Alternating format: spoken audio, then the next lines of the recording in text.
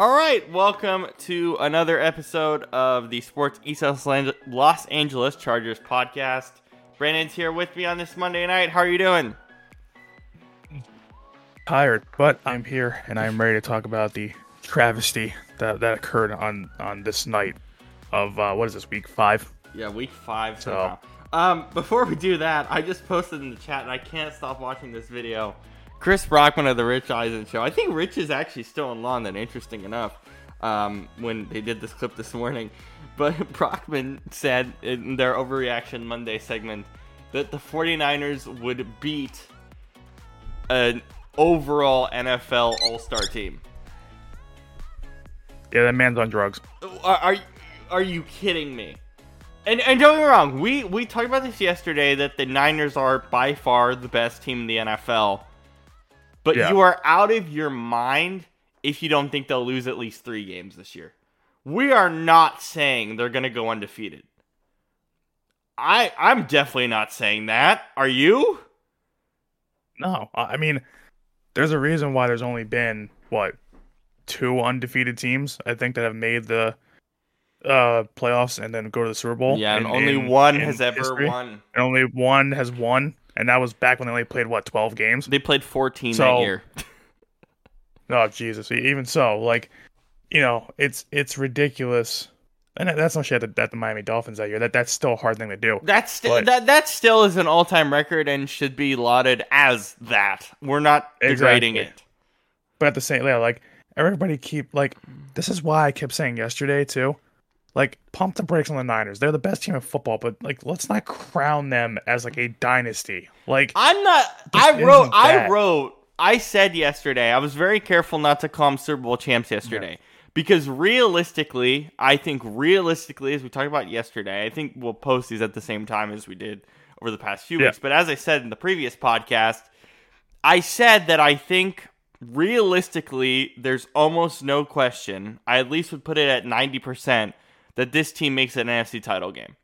I think considering where the rest of the NFC is right now, I would find it hard to believe that this team doesn't get a 1 seed and finds its way to an NFC title game, considering what the 3 to 7 seeds are going to look like.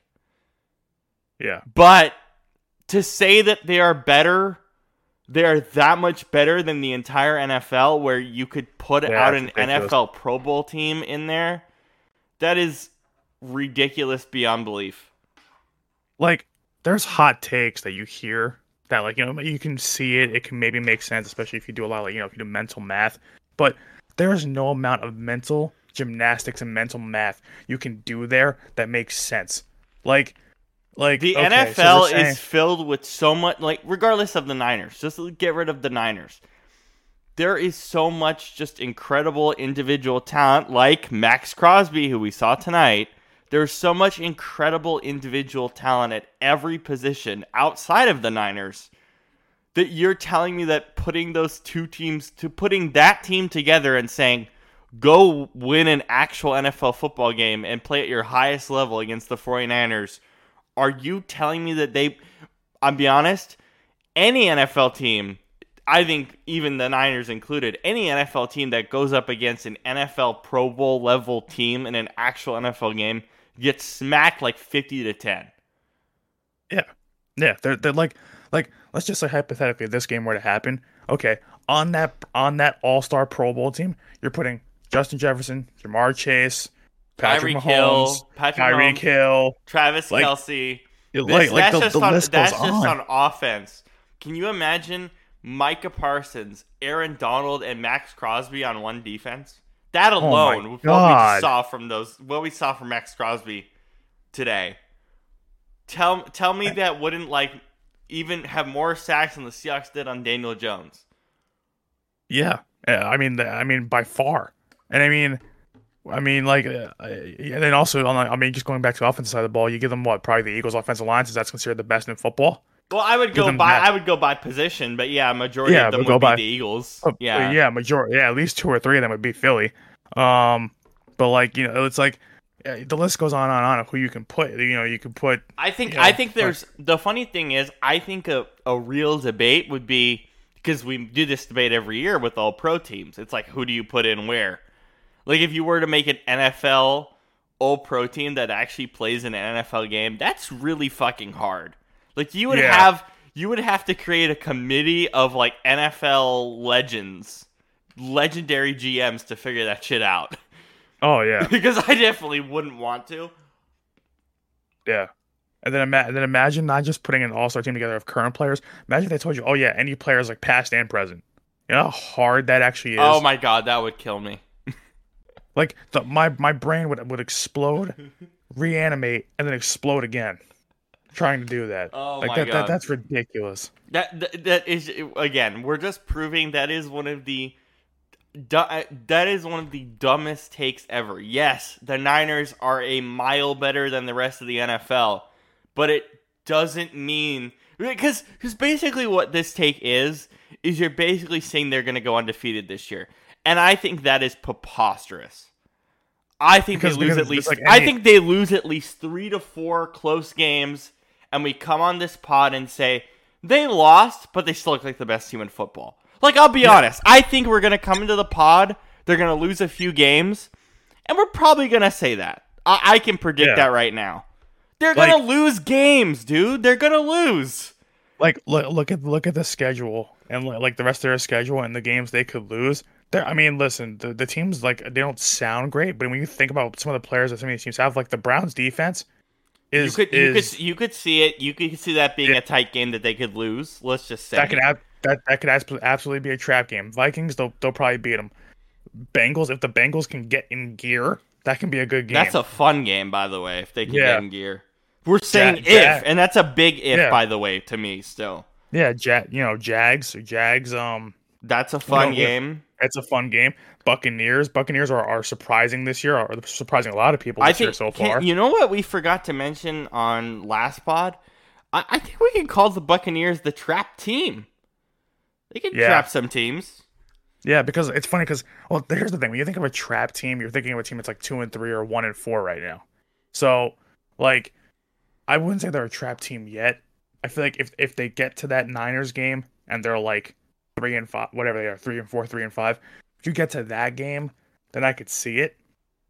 But if they end up being like, 5-3, 6-2, whatever it is, like, I don't think it's a trap. But see, it's only a trap game because you're thinking, oh, Baker Mayfield won't do anything. But when you think about who the Buccaneers still have as a veteran presence, and how they actually use Baker Mayfield, by the way, and how they don't give him, a lot of complications, they can make that a hell of a game. And you're telling me that let's just ignore the Bucs game. You're telling me that you're gonna play the Seahawks on Thanksgiving, the Eagles right after that, and the Seahawks again. Don't tell me there's not a loss in there somewhere, regardless if there's Philly or Seattle. You realize how brutal that NFC West is. And that game, regardless of how we feel about that game going into Thanksgiving, that game is still going to be a great Thanksgiving night game. And that's going to be really fun. And mind you, here's the thing. Even going back to the earlier part of that, they have more road games in the next 6-7 weeks than they have home games. That's a lot of travel. Yeah. And it's like the road games. They have back-to-back road games. Browns, Vikings. I mean, Vikings are not good, but back-to-back road games, especially going from Cleveland to go over then to Minnesota especially two. Well, Minnesota plays in a dome, but 2 cold weather areas. Still, that's still something. I mean, then they have the home game against the Bengals, but you don't know what the Bengals are going to be because they just had they looked a lot. I mean, they're still not great, but they looked a lot better beating the Cardinals this past. But again, it's yesterday. The Cardinals. Like, we're being reasonable here. Yeah. But then, anything's possible. And that's another thing too. Like, people gotta realize, going and we said before, undefeated is so hard.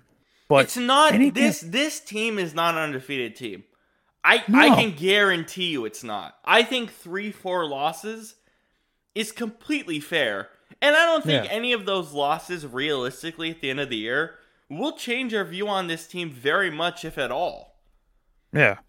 And here's the thing, and then when you look at in between those Seahawks and Eagles games, look at how many games are on the road. 3 out of those 4 games in that stretch are on the road. Jags, then they're at home again for the Bucs, but then road Seahawks, road Philly. Mind you, that's also going from Seattle to all the way to the East Coast in Philly. It's a long trip. And by the way, imagine if that Bucks game is tight. You're on a short week against Seattle, and then you got to pop up and go to Philly. And Philly in December. How many times have I said this on a podcast we've done?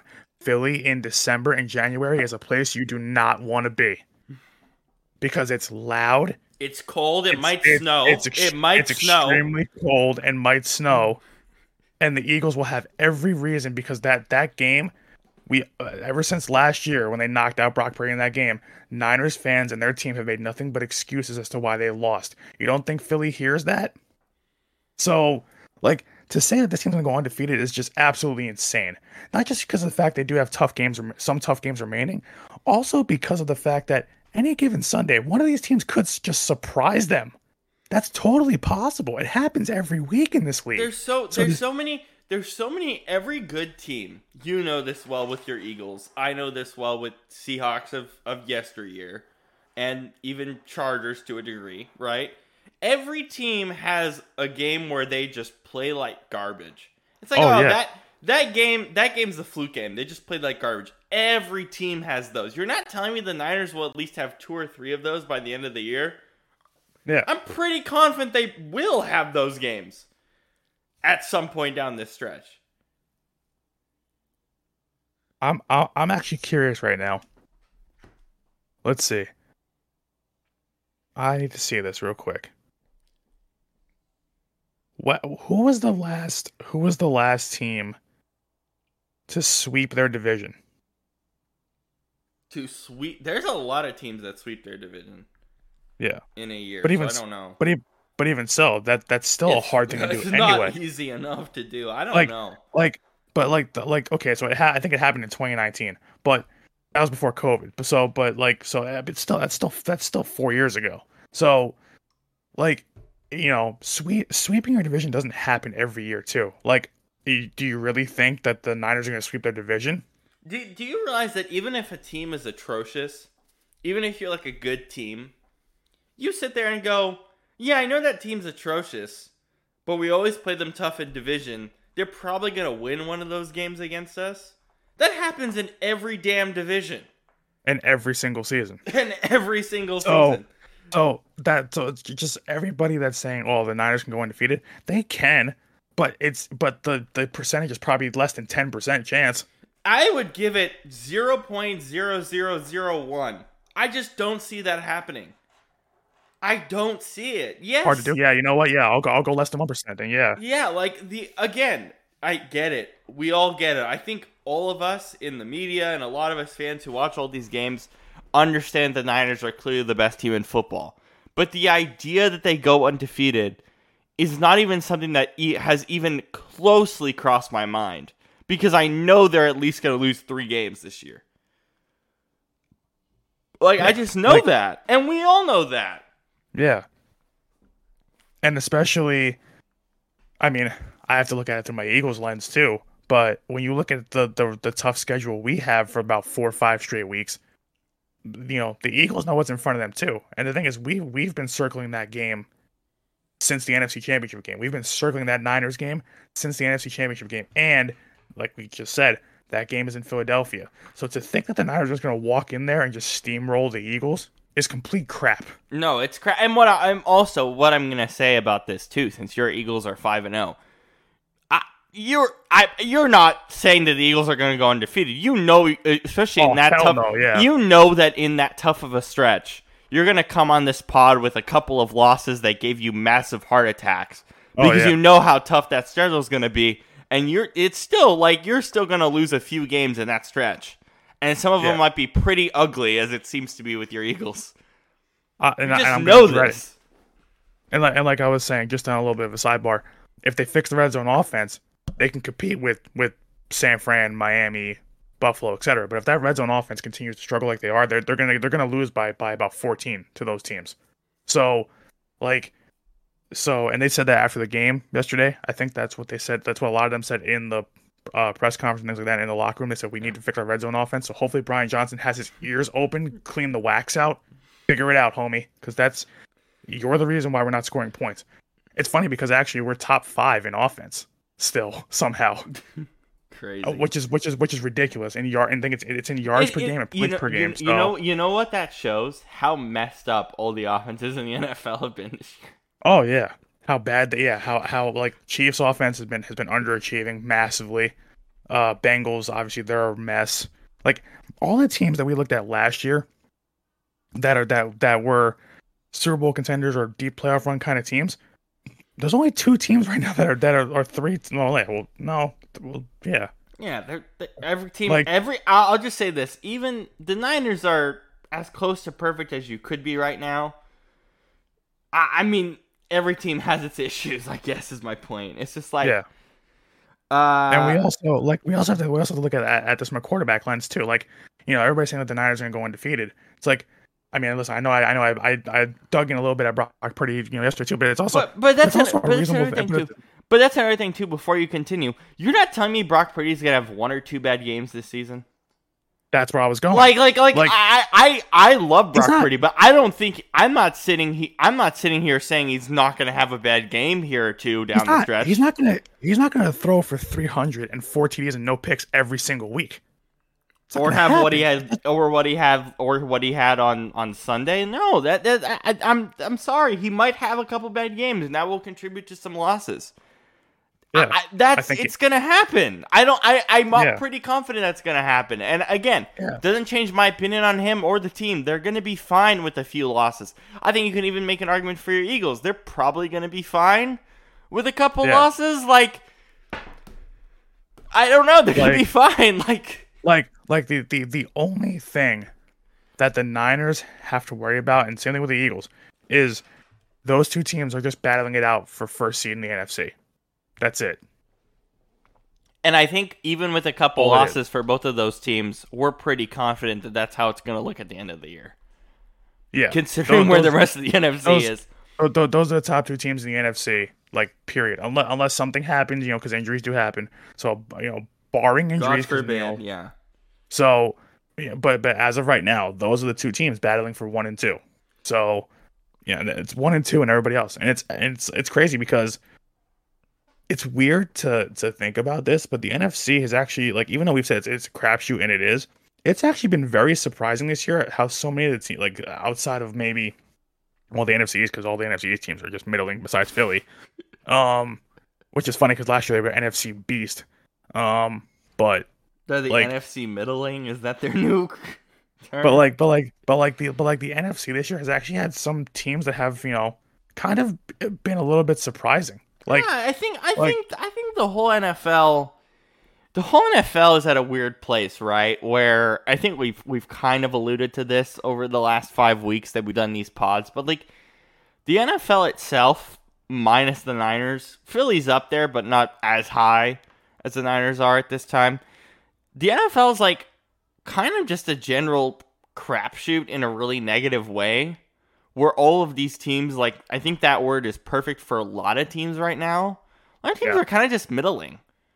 We don't really know what they are fully, and that's kind of why we did that name game in the previous pod, because I think the name game kind of helps us at least get an idea through the first month of the season what a lot of these teams are, because we kind of don't have that much of an idea, which is normal at this time of year. But I think especially last year and this year, a lot of these teams are going to just look as confusing in week 5 as they do in week 14. I just kind of feel that way. And that was the case last year. I think it's going to be even worse for us this year once we hit December. And it's crazy because it's like for the teams that are middling, like there's some up and coming like 3-2 teams and some teams that are 3-2 that shouldn't be. Yeah, there's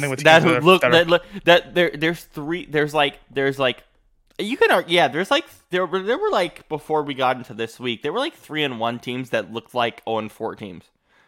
Oh yeah, it's a thing. Like I know Steelers fans are happy that they won, but your offense, your offense, 0-5. Your offense has made Mike Tomlin want to drink bleach. I'm being real. Yeah, in your turn, drink bleach. But that's not even an exaggeration. It's true. That like the Steelers should be 0-5. Like they're defense. They're winning in spite of Matt Canada, not because they're winning in spite of that whole offense, not just Matt Canada. Oh yeah, That but it's whole offense is a 90%. It's freaking mess. 90% of it's 90 Canada. 90% is Matt Canada. Um, Like, but it's like but then you look at the team that's like right behind them in terms of like the whole AFC conference, which is the Jaguars. They're 3-2, but they're slowly kind of coming around. It feels like. yeah, for So sure. it's like They're same with definitely the- much same thing better with than the Colts. Steelers. Same with the Colts, yeah. Yeah. And we'll see what So, happens with you know. Minshew Mania now Oh, Jesus. rearing its ugly head in Indy for a month. We know what else is rearing its ugly head? Jordan Love's interception-prone self. Ugh. So here's my deal, right? And I was going to use Brock Purdy as kind of a comparison because my dad and I were talking because he watched both of these games pretty much in full. Definitely the Niners game. It's funny, he watched more of the Niners game than I did because I was done pretty early on. But he was like, oh, look at Jordan Love and then look at like Brock Purdy. And what I told him is you have to realize Brock Purdy's in year 2 and Jordan Love's in year 4. And he sat behind Aaron Rodgers. And Brock Purdy, regardless of our differing opinions on him as of today, as of this recording, we still think he's going to be their starter all the way through and still help this team be very, very competitive. Jordan Love, in the span of the next 5 to 6 weeks, maybe Packers fans might be considering him benchable. And that's definitely not something we're going to say about Brock Purdy. Definitely not something we're going to say. And I think 5 to 6 weeks is even generous. I think it's more like 3 to 4. You know, so, I think the word, too, that we have said for Jordan Love is he's fine. And I think overall for 6 weeks, or for 6 starts that we've seen him, he's fine. He's serviceable. But you watch him and go, there's nothing special. Even on games where he's fine and serviceable, Brandon, there's nothing special there. He just does what he does, and it's fine. And then tonight you watch it and go, regardless of Max Crosby, and that needs to be part of this conversation because he was an absolute game wrecker, and it was so fun to watch. That's probably the most fun thing about this game today by a mile. Oh, yeah. I regardless of that, the thing is the Packers know what they're doing with him. Matt LaFleur knows what they're doing with him. Oh, we're going to run with Aaron Jones and A.J. Dillon. It was the A.J. Dillon show today. And what do we always say? This is the old adage in football. You run, create good running games, creates passing lanes. And there were a lot of them today for Jordan Love. And he just missed them. He just didn't see them. Pretty much, virtually all of them. He missed them. He had bad reads. And I'm not talking about the picks. I'm talking about there were deep balls where guys were open and he just overshot them or undershot them, mostly overshot them. It felt like the mid-range passing game didn't even closely exist. Like, I'm dumbfounded by how he played today. Sorry to interrupt you, Brandon, but please continue. I'm just dumbfounded by how he played today.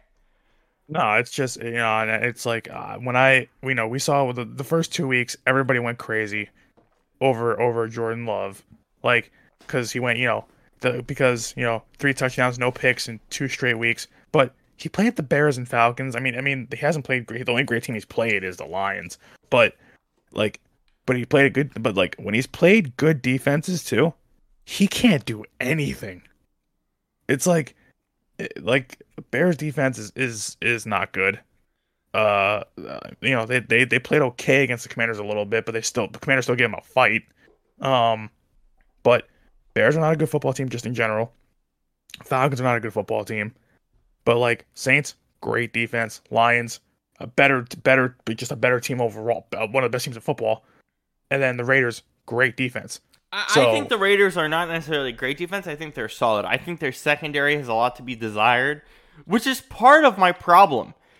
If Jordan Love plays like a starter caliber NFL quarterback tonight, they probably win that game. They win that game because the secondary messed up a lot in a lot of crucial places.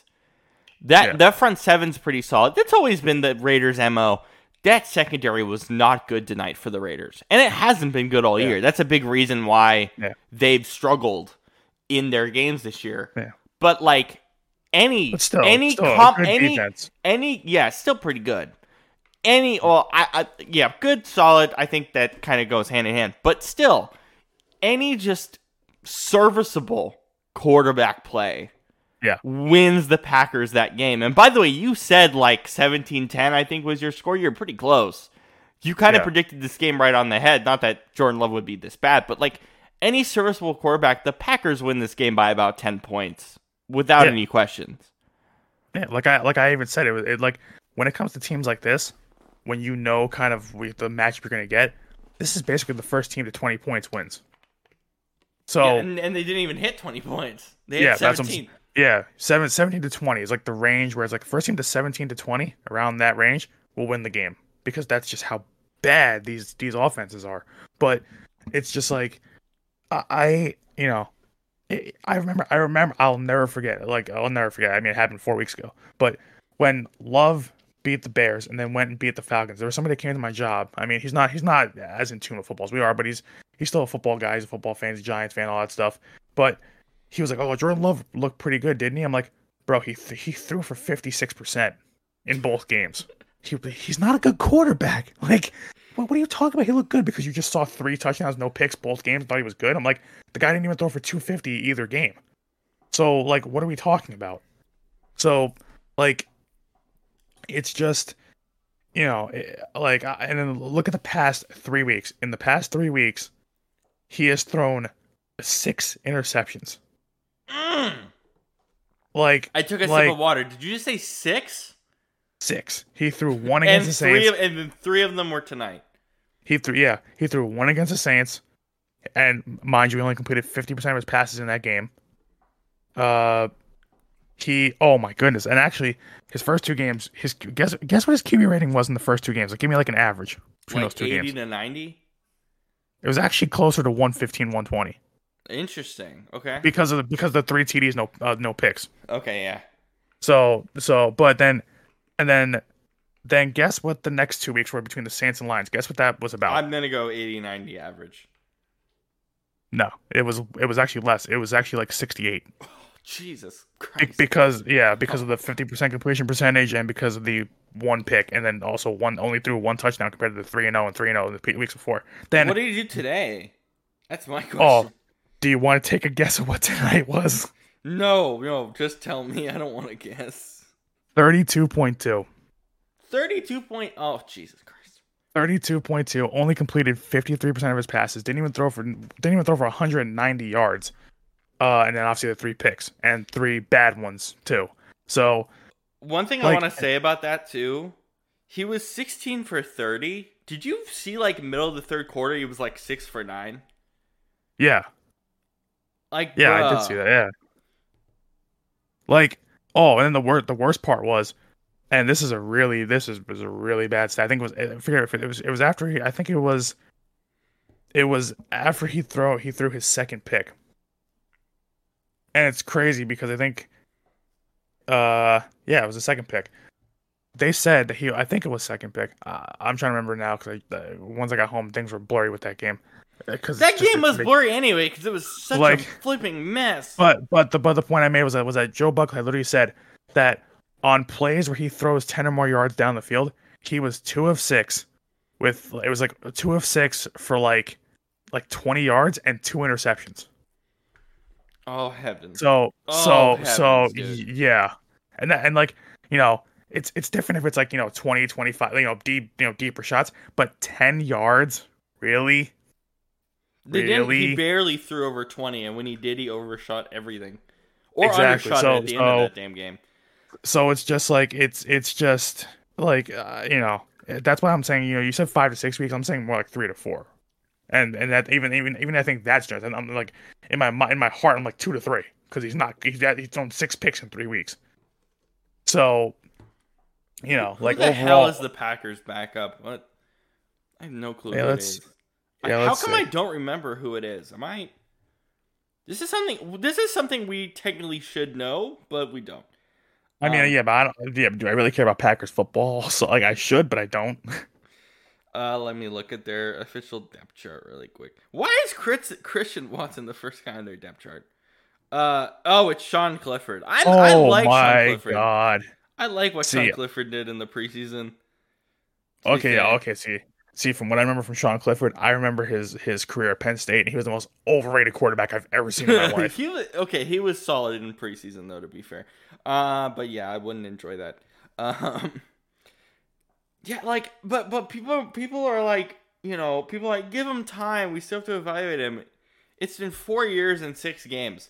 I'm done evaluating Jordan Love. I know what he is. And by the way, this doesn't excuse the fact that the Packers brass just fucking ignored him the last 3 years, which I still have a problem with that, because I think he would be in a much better place if he only had one off season of proper work.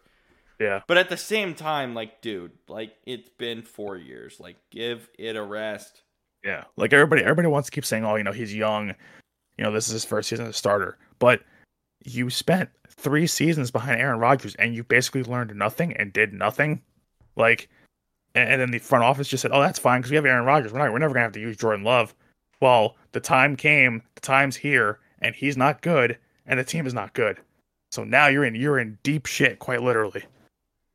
Yeah, it's gross. It's just honestly gross. And, like, the throws he did today just pissed me off. It just made me so upset. It's like, dude, this secondary isn't good. You had so many open opportunities all night long, and you missed virtually all of them. And then I know you were upset about the final play, so go ahead and talk about that in depth. I love that we're getting there, because I was just going to get there too.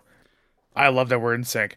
Because, my God, we've done this for 2 years. We have to be in sync. Yeah, but well, I mean, obviously, yeah. But Christian Watson, I'm done with that man. And I think, like, anybody who anybody who was unfortunate to have him in fantasy, I don't have him in fantasy, thank God. But anybody who was unfortunate enough to have him in fantasy, or to have him just or like a bet on him whatever today, it is. Which, by the way, a lot of people bet, like, Christian Watson and Dobbs today for touchdowns. I'm like, really? Yeah, like, why? Really? Why? That's what you're doing with your money that you're giving away to Vegas? That's what you're doing? Yeah, like, that's crazy. All that just to fund the Las Vegas Raiders, who just whooped their ass. So it's like you're basically just not giving money to Vegas. You're giving money to the Las Vegas Raiders. Congratulations. But it's just like, Christian Watson is 6'4", right? You would think, he's 6'4", he's 207, he's like the prototypical, like, big, but somehow, like, he should be a good wide receiver. He has just that gift of being, like, just like that size. Like, he's what you want, a big wide receiver, but he can also, he has shown flashes of making plays. But that was the end of last season, when nobody knew who the hell he was. And he's their number one, and he's not good. Like he's at best a low-level wide receiver too, and that's not a knock. That's still an NFL receiver, but, like, yeah, but he's getting into, like, I don't think he's there yet, but he's getting into, like, Chase Claypool territory. Oh jeez, no, I'm not comparing anyone to Chase Claypool. I'm not comparing anyone to Chase Claypool right now. We'll see. The effort on that last play was gross. I know the ball, it was underthrown, but he was looking back for it the entire time. Like, eventually you have to fight for that ball, and he didn't. What I'm going to say about that final throw is, yes, I agree that Christian Watson messed up, but that was, I would argue that was more on Jordan Love, because Love also waited too long because he was open. He was open, but also, dude, just throw it in the back of the end zone. He'll turn around and see it. Just throw it in the back of the end zone. The corner can't see it. It's just you and the receiver. Touchdown. Game's over. Instead, you essentially throw it into the corner's chest. Yeah. I'm like, bro. I wouldn't put that specific play all on Watson. A lot more that goes to Love. A lot more that goes to Love. I'm not putting it on him, but he still deserves some of the blame. And the TV, on TV, they did show him and say, he should have done better, which he should have. Like, both of them are at fault for that. But that's just a microcosm of how bad the Packers are, and how bad just, like, their scouting is on those guys. How bad, it's crazy, because it's like, the NFL keeps putting these Packers in these primetime games. I'm like, AJ Hawk, Clay Matthews, Jordy Nelson, Aaron Rodgers, they're not there anymore. I mean, the only reason this was a primetime game was Devontae Adams, and I think he only had like one catch the first half. Yeah. Yeah, because that's the only guy that Green Bay has to guard. Like, both these offenses are so terrible that it's like your matchup was essentially Jimmy G and Devontae Adams against Jordan Love and Christian Watson. I think we kind of said that going in from last week, but yeah. Yeah, but it's like in what world is that appealing? Like, my God, get Devontae Adams off that bum team. He's got to get traded. He deserves so much better. I also, speaking of that play from Watson's side, he did raise his hand up and then just not look for a solid minute. That's why I kind of think the blame is like 50-50 or maybe a 60-40. 60-40 going in Love's direction. 80 whatever, because I think 80 of it's Love, just because, dude, that's such an underthrow. I cannot get over that. It's crazy because it's like it's crazy if it's an underthrow like in tight coverage, but that's just a pure underthrow. That's just a pure underthrow. It was underthrown by like 3 yards. Like that is a bad underthrow. Like, but it's just like, but the thing is too, as a 6'4" receiver, like, when I get that it's such a split second, but as an NFL receiver, when you are a 6'4" going against a 5'9" corner, you still have to fight for that ball more than that. Like, or if you know you can't at least catch it, go up and just knock it down, because you know it's underthrown. So like, I mean, it wouldn't have mattered anyway because what it was 4th down, but still, yeah. Yeah, like it's just like, was it 4th? I think so. On that play, I think so. At least 3rd. I'll have to look, but at least it was 3rd. But I know they had a couple more plays. I don't think it was 3rd. I think it was probably 2nd. Yeah, I'll look. Still, in that case, yeah, you can try to knock. Actually, wait a minute. It might have been 3rd or 4th. Actually, yeah, you might be right. But regardless, I think regardless, our point still stands. It doesn't matter. Yeah. Then the thing is too for the Packers too. I mean, you have young players. This is what's going to happen. Like, they're going to go for it all on 4th and 10. But if Jordan Love just sees that sooner, I forget. I think there was pressure. So I think that's why he didn't Max Crosby was in his face. And Max Crosby was in his face all game. But, dude, throw some short passes then. Like, this is not complex. Yeah, like on 4th and 10, and they still had to go, about 40 yards or so. Like, it was 3rd and 10. It was 3rd and 10.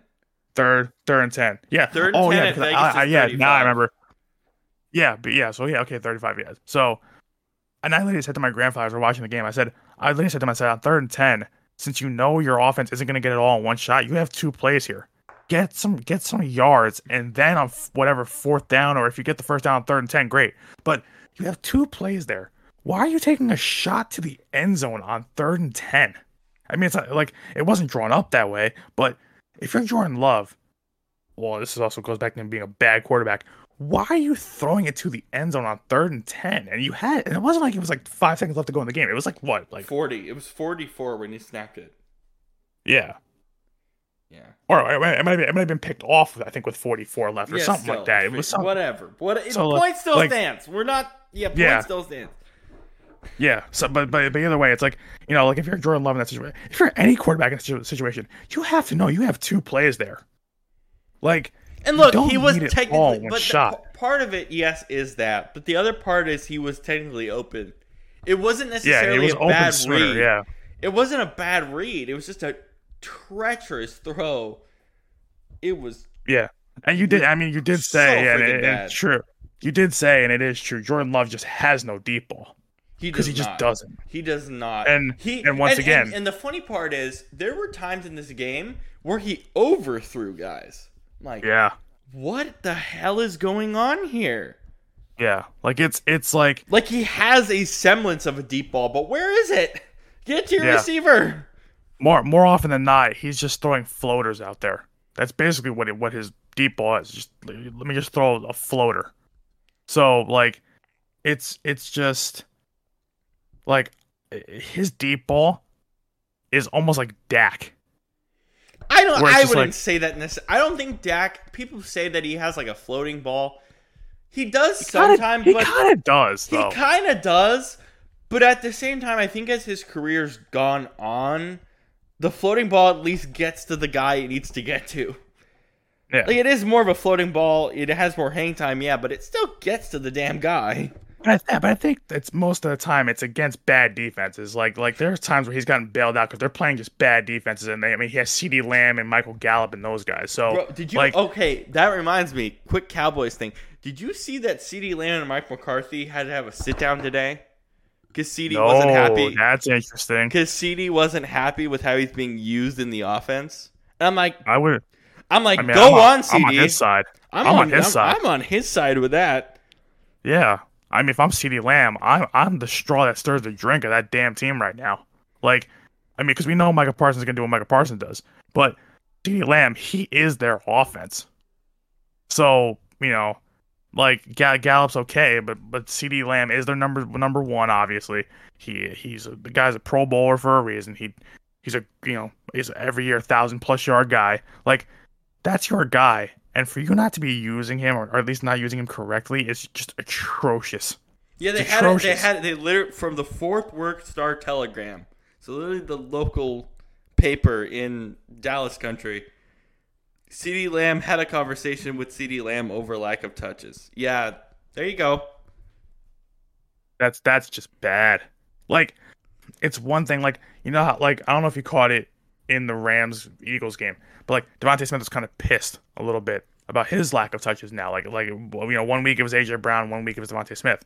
Like, but there's a reason to be. Like, they have weapons, so they're not, like, equally going to get touches. Like, there's no real reason to be pissed there. Like, here's the thing. More competitive. The problem with that is, instead of getting, we've had this conversation over and over, instead of getting the ball to those guys, it's Jalen Hurts, run the damn football. Like, yeah, and that's part of it. But I mean, that's the main part of it. That's the main issue. Yeah. Well, see, like, it's not just that. It's also just the also not just him running the football, but it's also the dumb, just letting the running back run the football on 3rd and 10 is also not great either. But, like, or not using Dallas Goedert enough either. Like, they have so many weapons. But my point is, it's a different situation in Dallas. Like, you only have one real threat to throw the ball to and to use, and you're not using them. Whereas Philly has all these guys that they have to get involved. But, like, so to underuse the one guy on your offense, like, basically the best player in your offense, him and Tony Pollard were underutilized on Sunday. Yeah, they were underutilized, but CeeDee Lamb is still, like, clearly the better offensive weapon for them. Yes. But it's just that, like, that's really bad when you're not utilizing the one guy that you need to be just basically force feeding. So if I have a sit down, I mean, that could go one of two ways. I mean, we've seen it where it can help a team, and obviously it can hurt. So we'll see what Dallas looks like going forward. But going back to the Packers, though, it's just like that team is just a mess in general. Like Christian Watson is not great. Jordan Love's obviously not great. So that team, like, I don't even, like, outside of Jair Alexander, like, there's nothing on that team really. Do you think Matt LaFleur is a good NFL coach? Yes or no? No. I'm, like, in the middle. I'm, like, in the middle right now. I don't have an opinion right now. I'm, like, in the middle. See what makes me say no is he's had Aaron Rodgers the entire time. Even when Aaron Rodgers had nobody to throw to, Aaron Rodgers carried that team. So, like, now that there's no Aaron Rodgers, we see Matt LaFleur for what he really is. And that's just and what the team really is, and that's just, once again, middling to bad. So I would argue bad, but yes. That's why I'm like in the negative with him. I'm not even in the middle. It's just because it's just, what can you do? Like, you see, like, what Sean McVay can get out of Matt Stafford, and Matt Stafford just doesn't make the throws, but Sean McVay is still calling great plays, and that's why they had the Eagles on the ropes for the first half. Like, so Sean McVay is still great. Mike McDaniel is calling great plays. Like, Tua's having the best season of his career. All that stuff. Those guys are good at creating, making something out of nothing with maybe, or tweaking things to make things better. Matt LaFleur can't, at least from what I've seen, can't and doesn't do that. And with Jordan Love, he's really not, like, there's nothing there. So to me, it's just a big pile of nothing in Green Bay. That's what we've said for a bunch of teams as well. Here's a big pile of nothing. We got Broncos Chiefs on Thursday night, and I actually have a Broncos topic. The Broncos players fear that change might be coming, a potential teardown after the 1-4 start. Here's my question, okay? So they released that weekly, I'm sure you've seen that on Instagram, the weekly ESPN Plus overreaction, not an overreaction slide, right? And one of them was a really interesting one that the Vikings should trade Kirk Cousins and trade him now, trade him today, and just hit the rebuild process. If you're the Broncos, right? Okay, let's say the Vikings call you on the phone. So I'm the Vikings GM, you're the Broncos GM, okay? What if I call you and say, I know money has something to do with it. I'm just throwing it out there. I'm the Broncos GM. I call you in Minnesota. Ring, ring. I call you and I say, Kirk Cousins for Russell Wilson. Do you say yes as the Broncos? No, because it doesn't make you better. You say no? I would say no. It doesn't. Wow, really? Kirk Cousins can't win you a game the same way Russell Wilson can't win you a game. But who's the better quarterback right now? Oh, Kirk Cousins is, but still, I mean, I like if Kirk Cousins goes there, we'll see. It's not going to be a simple 1-for-1. Right, but I no. Money and a lot of other things have to do with it, and I don't actually think these teams would actually do that. I'm just saying this is a supreme hypothetical. Like that, if this was a 1-for-1 trade, I would easily take Kirk Cousins. I would get out of the Russell Wilson money. I prefer the Kirk Cousins money over the Russell Wilson money right now. Oh no, money. Well, money wise, yeah. Well, I'm saying if it didn't play a factor, I would say yeah. But with the money factor, yeah, I would take Kirk Cousins. But even without it, I see. Without it though, I'm just like. Both teams, they both suck, for lack of a better word. They both suck. So to me, like, no matter who you put, like, okay, you'll say you swap quarterbacks. I don't think it changes a whole lot. All it is just a money factor. So it really doesn't change that much for you. I don't. No, because Kirk Cousins can't finish games, and Russell Wilson can't either. But like, I think if you were to tell me right now who is the clear better option at quarterback. Oh, it's still Kirk Cousins, but it's Kirk Cousins by a mile. Yeah, but I'm saying Kirk Cousins still won't fix that team anyway, just like Russell Wilson won't fix what the problems in Minnesota. Like those problems on those teams go just so much deeper than quarterback that to me it almost cancels out, and that's I mean. Okay, that's an interesting thought. I don't mind that thought process. So but that's where I'm going with that. Is that's why like money, like because money obviously plays a factor. With the money, it's clear. It's clear. But I'm saying without the money, that's the challenge here. But I'm saying without the money aside, I don't think I would do it just because to me it just cancels out. The problems on that team, like on both teams, are not going to get solved by a quarterback swap. They're not going to. It's like even if you rebuild with those teams, they're both heading for rebuilds. So like they've both been in the same stage for how long? But that's why I'm saying it cancels out. Like, do you see my thought process with that? I see your thought process. I do. So like that's what I'm saying. With the money factor, you're obviously going to take Kirk Cousins, but from just a straight up 1-for-1 standpoint, that's why I would say no if I was the Broncos GM, just because it's not going to help you solve anything, and it's not going to help you win anything. Like, either Russell's Kirk Cousins doesn't matter. Like, to me, like, Kirk Cousins is a better quarterback, but he's not. That team's still not going to win games.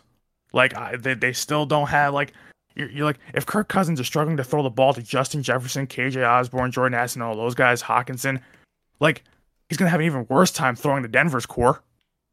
So it's, that's why for me it cancels out. Like, it would almost be like Kirk Cousins would if you put him on the Broncos, would start trending. I mean, he's a better quarterback, but would start trending down from where he is. Russell Wilson would probably have a slight uptick because he has Justin Jefferson and all those guys, but it would still, like, it would just cancel out.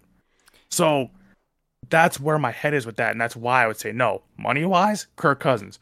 But one for one straight up wise, I wouldn't do it.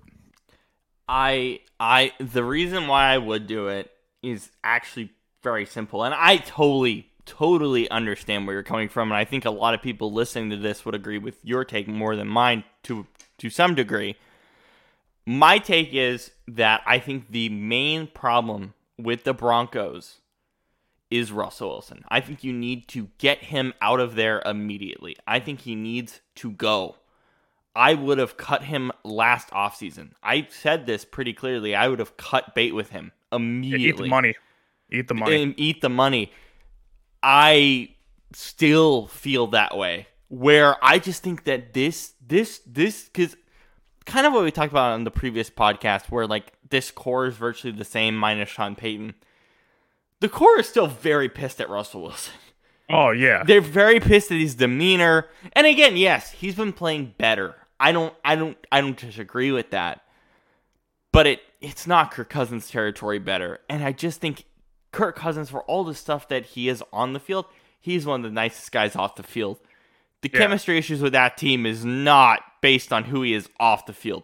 The chemistry issues are based on his play on the field, and that's very clear. But Russell Wilson, it's not the on the field crap, which is still bad.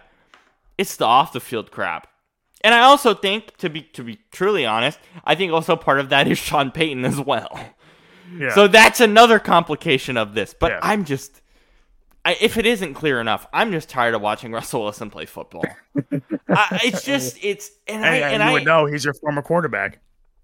And I liked him in Seattle. Well, I was telling Shane this in our chat, and I think, and I asked the question because I asked this last year a good bit.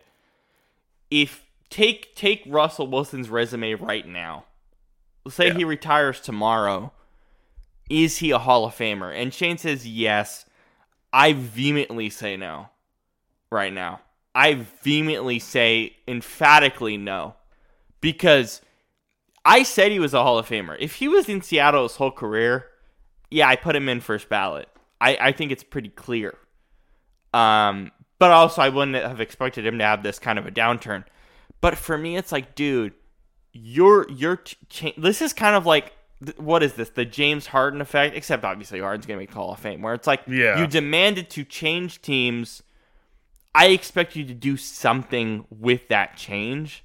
Not get significantly worse where you are literally the definition of a problem. And this is not a Chad Johnson, Terrell Owens level problem where I can forgive that and give them the gold jacket because they're receivers and all that.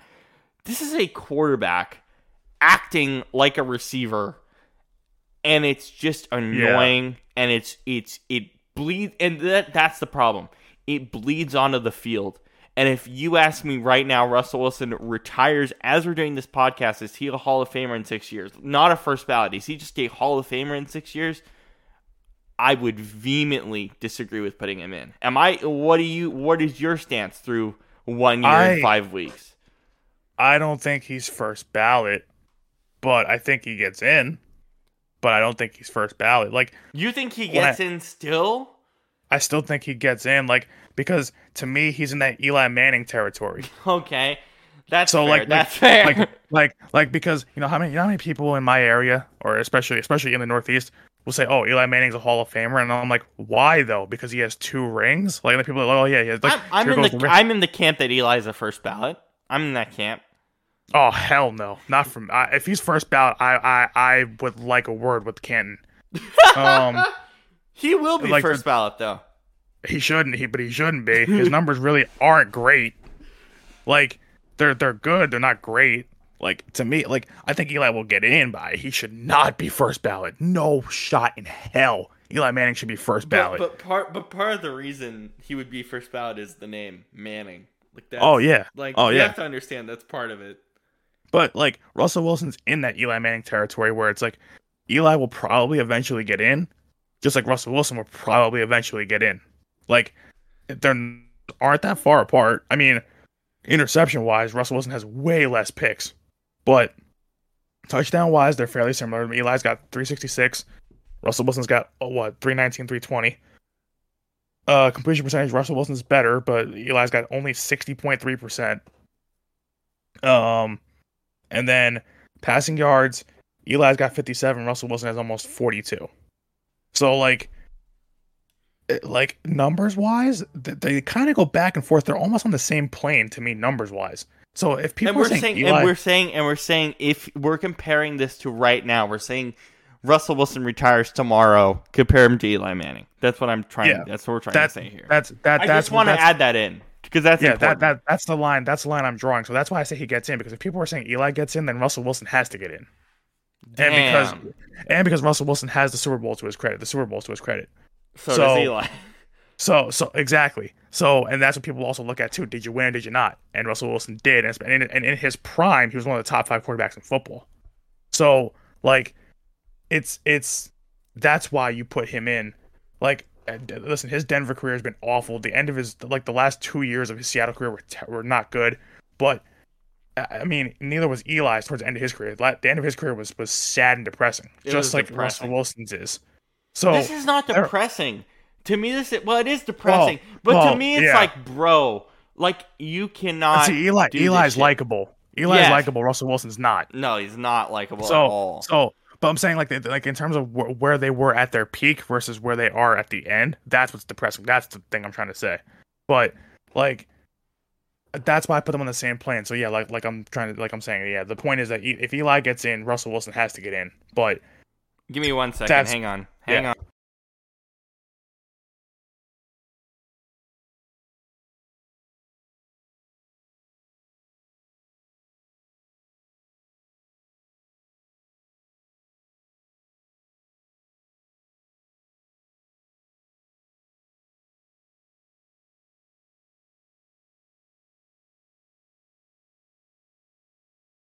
Really quickly, I just quickly had to pause our pod really quickly. And before we finish the Russell Wilson conversation, I need to go back to the Packers really fast. Because Jair Alexander at the post-game presser basically said the defense needs to carry. He basically doesn't even trust that offense at all. Was that worth a quick pause or not? Oh, that was, because that hey, it's one thing when you have Zach Wilson, you know, when they say, oh, you know, the team doesn't trust him, but nobody openly says it. But Jair just openly said it, basically. He said it. So that is bad. Oh my God, that's bad. Like, we knew it was bad, but Jesus, it's like the Stephen A. Smith thing also applies to this one. He's like, let's be nice. He's like, you're not wrong. You have to say it, but like, you know, it's like, you know. It's that same, like, that meme. It's like, you're not wrong, but we don't have to go there, you know? like, Jesus, man. Like, that, oh my goodness, that's bad. But like, see, I'll send it in our chat so that you can see what he specifically said, because how he said it is also really fascinating. Wait, but was the quote that said they had to carry? Is that what he said? Pretty much, yeah. Listen to it really quick. Yeah, let me see this, because this is actually really interesting. Hold on, let me hear it. Hold on. If I can play it, because Bleacher Report has like 1,000 ads. Hold on, I gotta rewind it too. Let's see.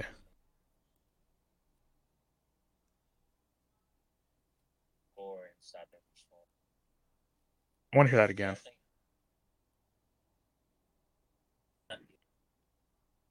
I think that's the part of being self-critical. Let's see.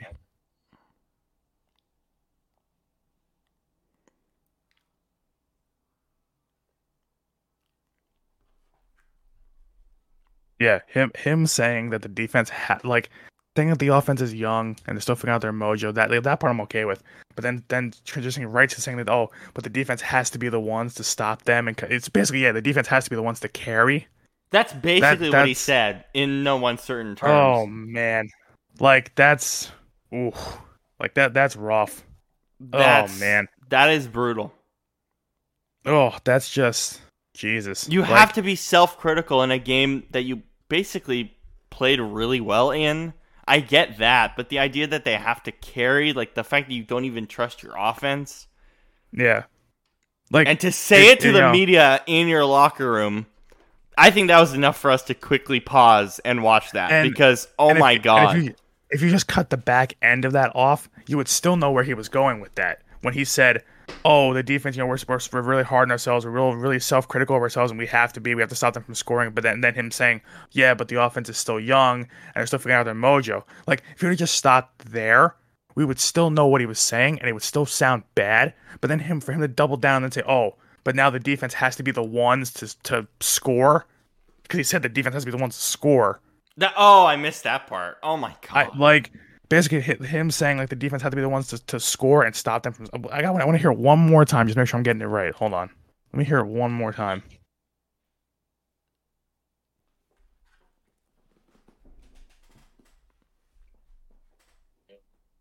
Let's see.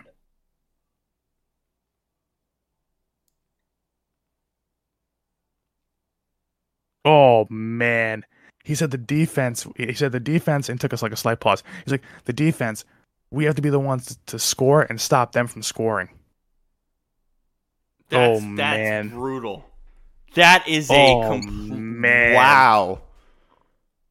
Oh boy. So like that. Wow. That's what I'm saying. That second part, that last like 5 seconds of that 20-second clip, it's like I said, if you just cut that last part off, it still sounds bad, but you can understand it. But for him to double down and say that the defense has to be the ones to score and stop them from scoring, like, you know exactly who he's pointing the finger at. He's pointing the finger at that entire, not just Jordan Love, he's pointing the finger at that entire offense and the damn coaching staff. Yeah, but see, like he's pointing, but then him saying, "Oh, but the offense is still young and figuring out their mojo." Like, he's not pointing the finger like for sure. Like, we know he's talking about the offense. He just said it, but if you were to cut that last part off, he's saying, like, the offense is still, like, he's kind of excusing the offense a little bit and saying, they're still young, they're figuring it out, which is fair. But then that last 5 seconds is so brutal. The defense has to score and stop them from scoring. Like, oh man, like then it's like then now he's pointing the finger for certain. Like, you guys are a massive. It's one thing for him to say, "Oh yeah, the offense is struggling, but we gotta all kind of help each other." That's one thing. But then for him to say, "Oh, but we have to stop them from scoring," meaning him saying basically indirectly but directly saying, the offense, you guys are a massive problem and you guys are not helping us win. Like, that's bad. That's really bad. He's basically saying the defense is the entire team, right? Like, essentially? Yeah, pretty much. More or less. Oh boy. Like, that's, oh god. And Matt LaFleur calls the plays, right? He does. Yeah, he does. Oh man, so you're not just throwing your offense, you're throwing your head coach under the bus. Ooh, the way he phrased it is interesting, but you know what he's saying. Yeah. In no uncertain terms, you get what's going on in his head. Oh man. Like, it's just no matter how you can't even spin. Like, if he was to come back and try to spin that like tomorrow, like Jordan Love did when he's like, "Coaching is our problem." Duh. And he comes in and says, I don't mean that. Like, no, you fucking said it, dude. Yeah. You mean Justin Fields, right? Or Justin Fields, yeah. What did I originally say? Herbert? What the hell? Sorry. No, you said Love. Oh, my bad. No. Yeah. What I mean is Fields. Yes. Yeah. And then like that, it's essentially the same thing. Or it's like, or it's basically like Evan Neal calling fans, hamburger flippers. Oh, Jesus. like, obviously it's not that bad, but but in the football world, that's as bad as saying that. Yeah, pretty much. So, that for him to come out and say that, especially for a good corner like a great corner like him, like, is really a scathing just review or just remark about your offense and your coaching. So yeah, that's just right after. That's not even. By the way, that's not even at the post game presser. That's like in your damn locker room with other players around, presumably. Yeah. God damn. And then the thing is, obviously, because everything is in the news and on TV and all that stuff, and obviously in the players. We literally just got it. Like, this is breaking shit. Like, we literally just got it.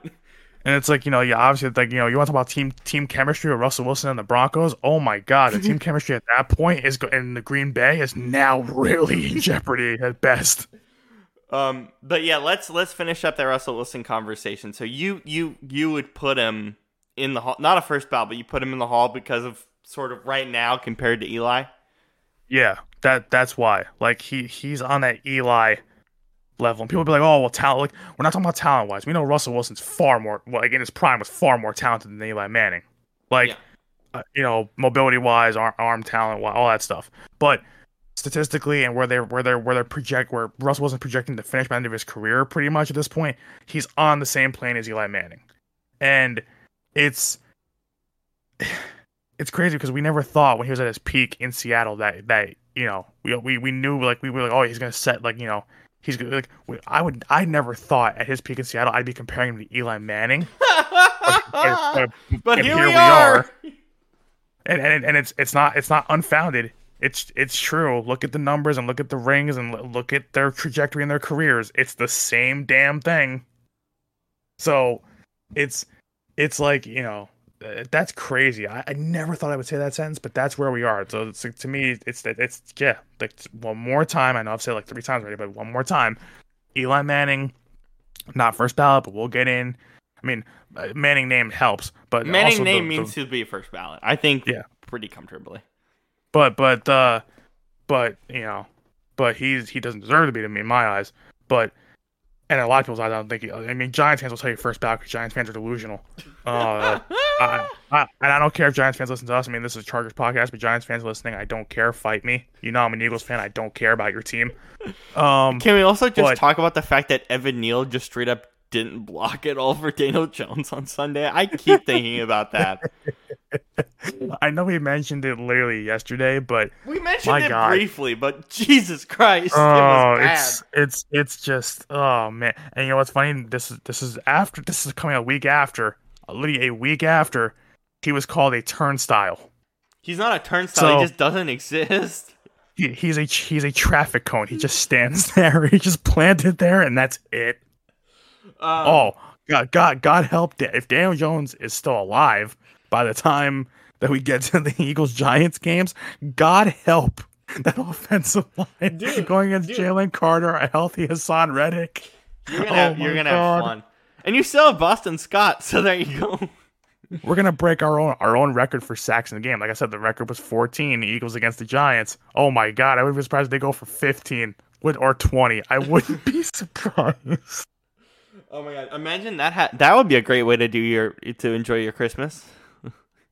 God, it'd be the best Christmas present. You have no idea to just utterly annihilate the Giants on Christmas. Merry Christmas to all, and to all a good night. Jesus, I would love it. You have no idea.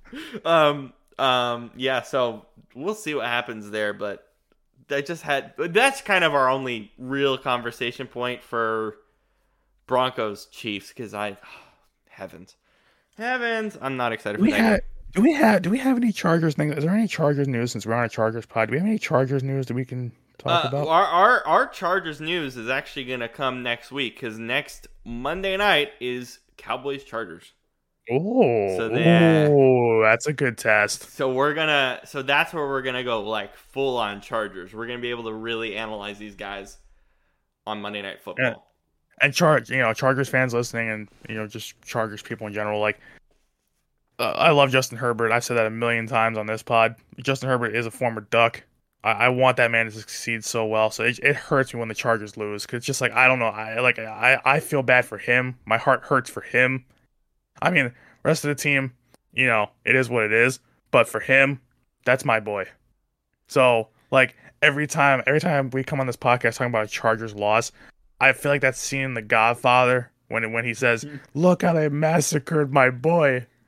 Like, that's exactly how I feel. I love Justin Herbert. What I've realized in us doing a Chargers pod is, like, the Chargers don't make that much news during a week. They're virtually the same every week. They're just a quiet team in general. They're a quiet bunch. Yeah. Like, that Cowboys Chargers game is gonna be kind of that first time of the season where we're gonna really deep dive into these guys. So. And it's crazy because when we do talk about the Chargers, it's the same things. Justin Herbert's a great quarterback with our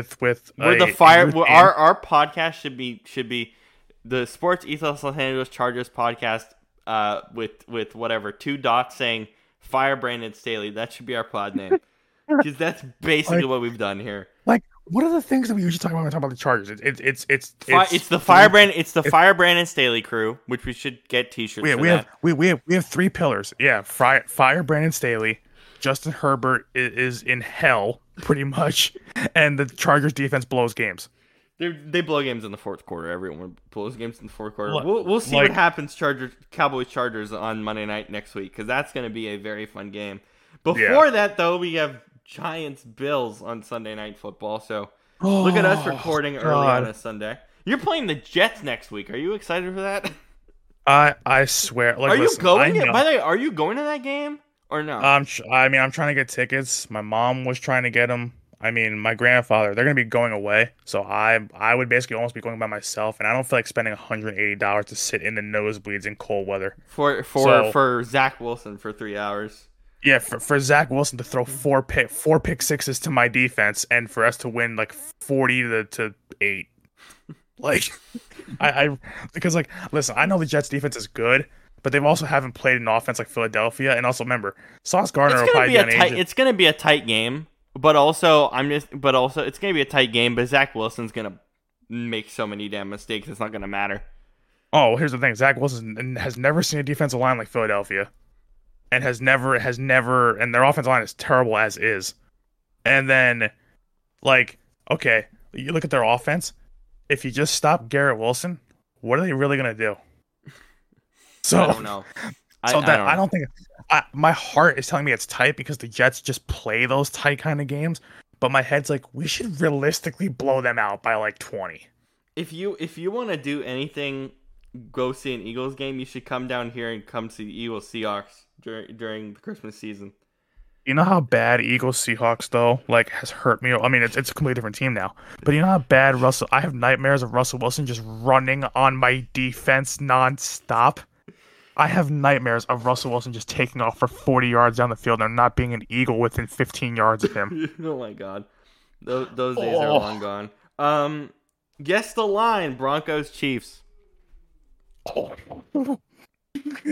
I can't help from laughing with that. Oh god. You started with laughing. If it's anything less than mine is it's gotta be minus double digits at least. Just make a guess.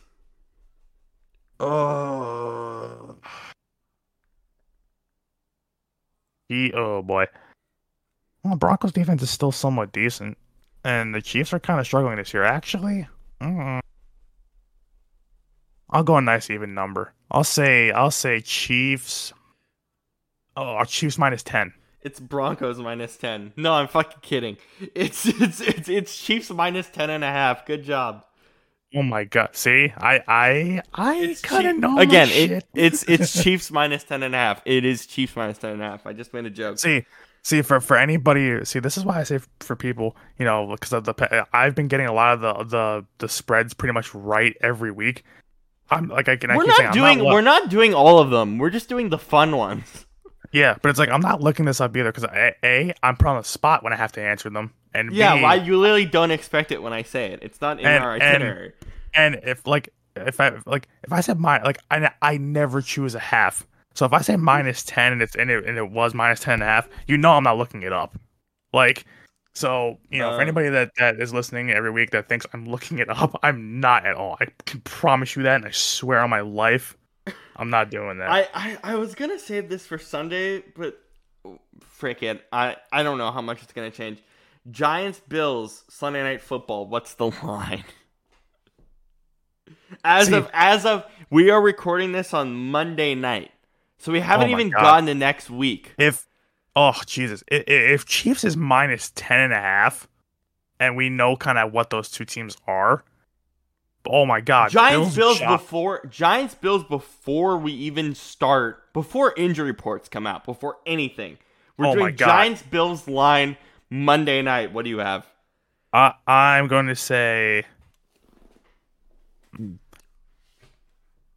Bills. You know what? I actually will go a half here, just because I'm actually interested. I'm not gonna get every single one right, but I'm just happy I've gotten these right so far.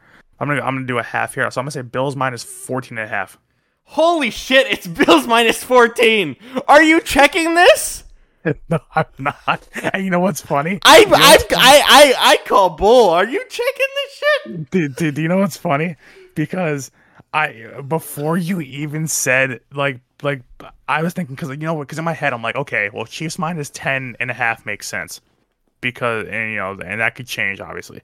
And you know what's funny? Before I said I was gonna go with a half, in my head I'm like, do I like as I was saying that I'm like, do I want to go with a half or do I want to go with a whole number? And then, you know what's funny? I was legit gonna say minus 14, but I was like, I'll go minus 14.5 just for fun. So I'm so glad I just keep nailing it. I'm like Jake Elliott this year. I'm Mr. Automatic. I just want to ask you a question because I know. By the way, did you get your bet on Sunday? No, it didn't hit. Well, can you explain to the audience what your bet was and why it didn't hit? And it should have hit because it was probably the easiest one that should have hit. I mean, I only bet once on Sunday, but it was for the Niners Cowboys game. 4-leg parlay, so simple, short, small one. It was like plus like 500 or something like that. So I was like, okay, it's not plus 500. What was it? It was either way. I forget what wasn't it like plus 175 or something? I think I remember. Oh no, it was way more because it was like 4 different legs.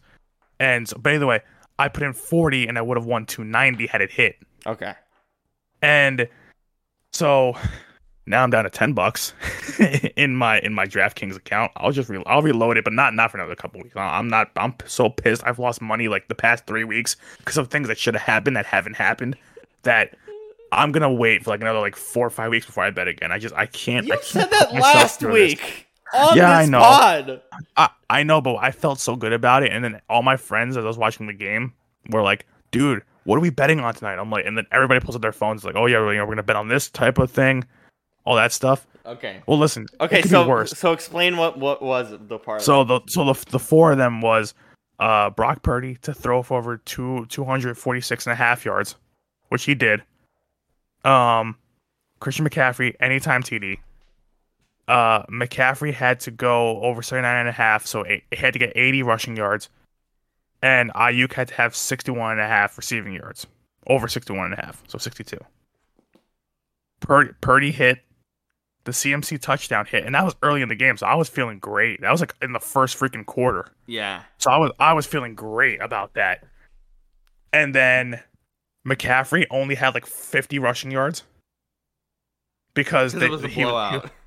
And every time they ran the ball, the Cowboys were just stuffing him. Like he only got like his longest run was like 6 yards, and it was like once or twice. Other than that, it was like a 3-yard run here, a 4-run yard here, a 2-run yard here. It was all that kind of stuff. So it never had a chance of getting there. And then the Ayuk one, like I wasn't gonna hit anyway because the CMC one didn't hit, but the Ayuk one really hurt. He was 3.5 yards away. Jesus. Did you see that video on Bleacher Report betting of this guy who did a live reaction? He bet CMC no touchdowns. What? Are you high? Yeah, and I was like watching it going. Is this guy legit serious? Like, oh, dude. And then it went in the opposite direction.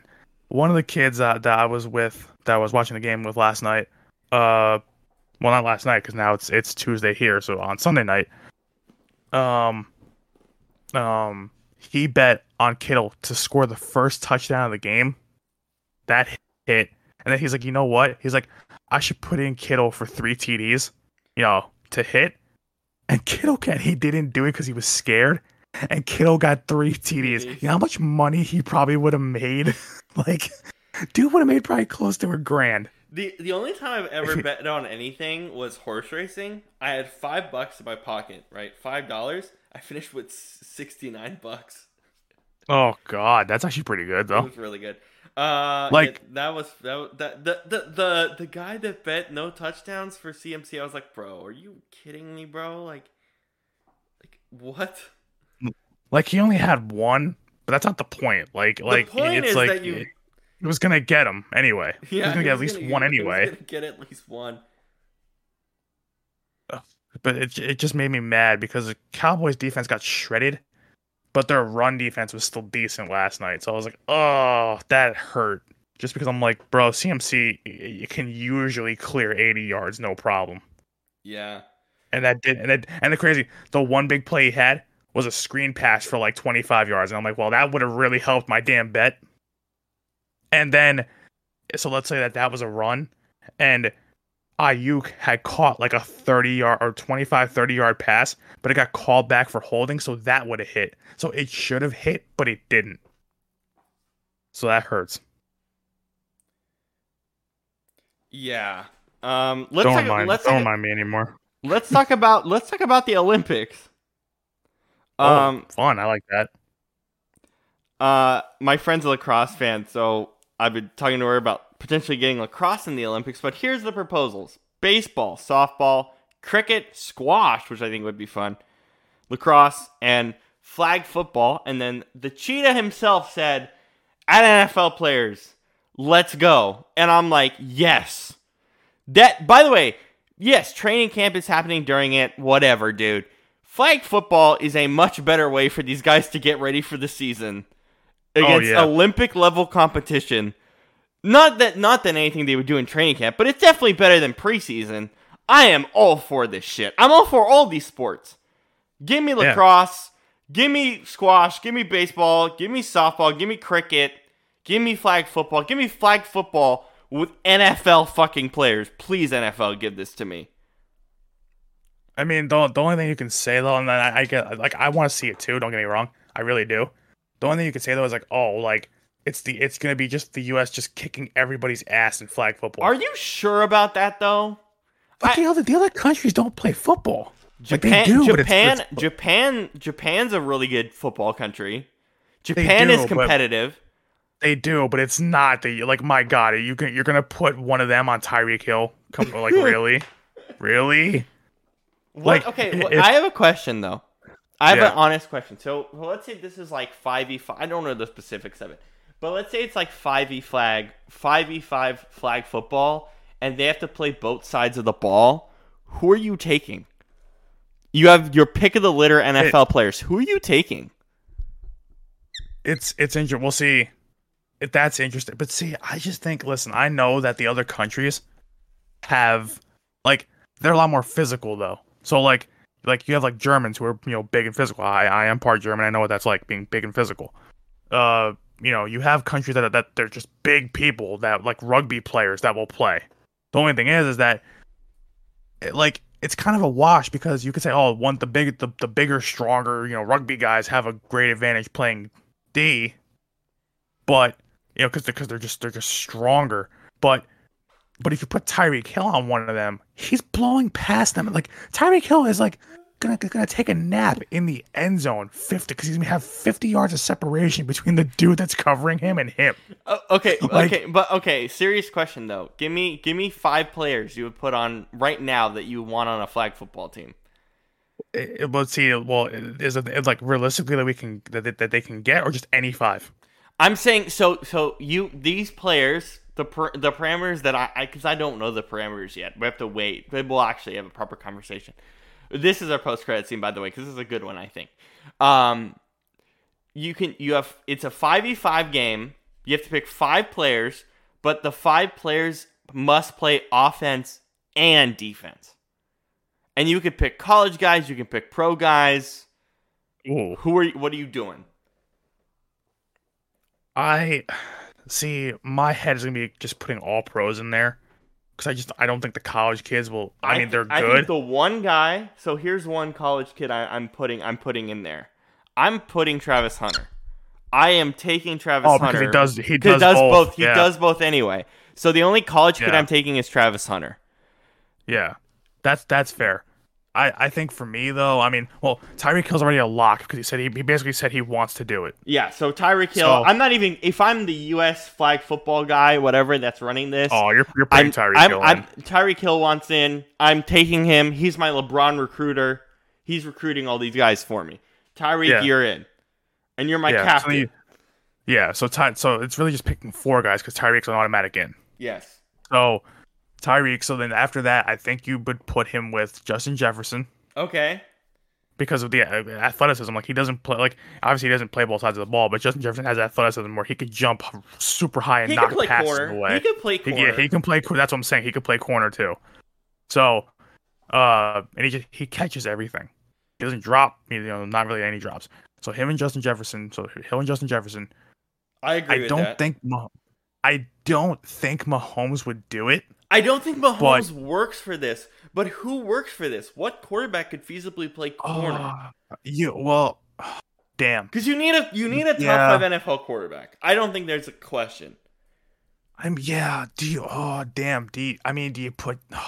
you put Josh Allen for this? Or do you because I have a perfect one. It's got to be top 5. Wait, so I have a perfect one, and you will love it when I say it. Is it Jalen Hurts? It's Jalen Hurts. I think it's it's perfect. Yeah, because Jalen Hurts. He's big. He's physical. Yeah, I think that's a lock for me.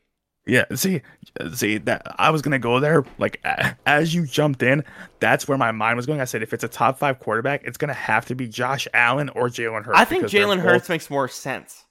Yeah, we'll see. Jalen Hurts also like. Imagine flag football brotherly tush or whatever, the brotherly push flag football edition. Yeah, the brotherly shove. The brotherly shove because it won't be allowed in the NFL, but they'll do it in the Olympics for kicks.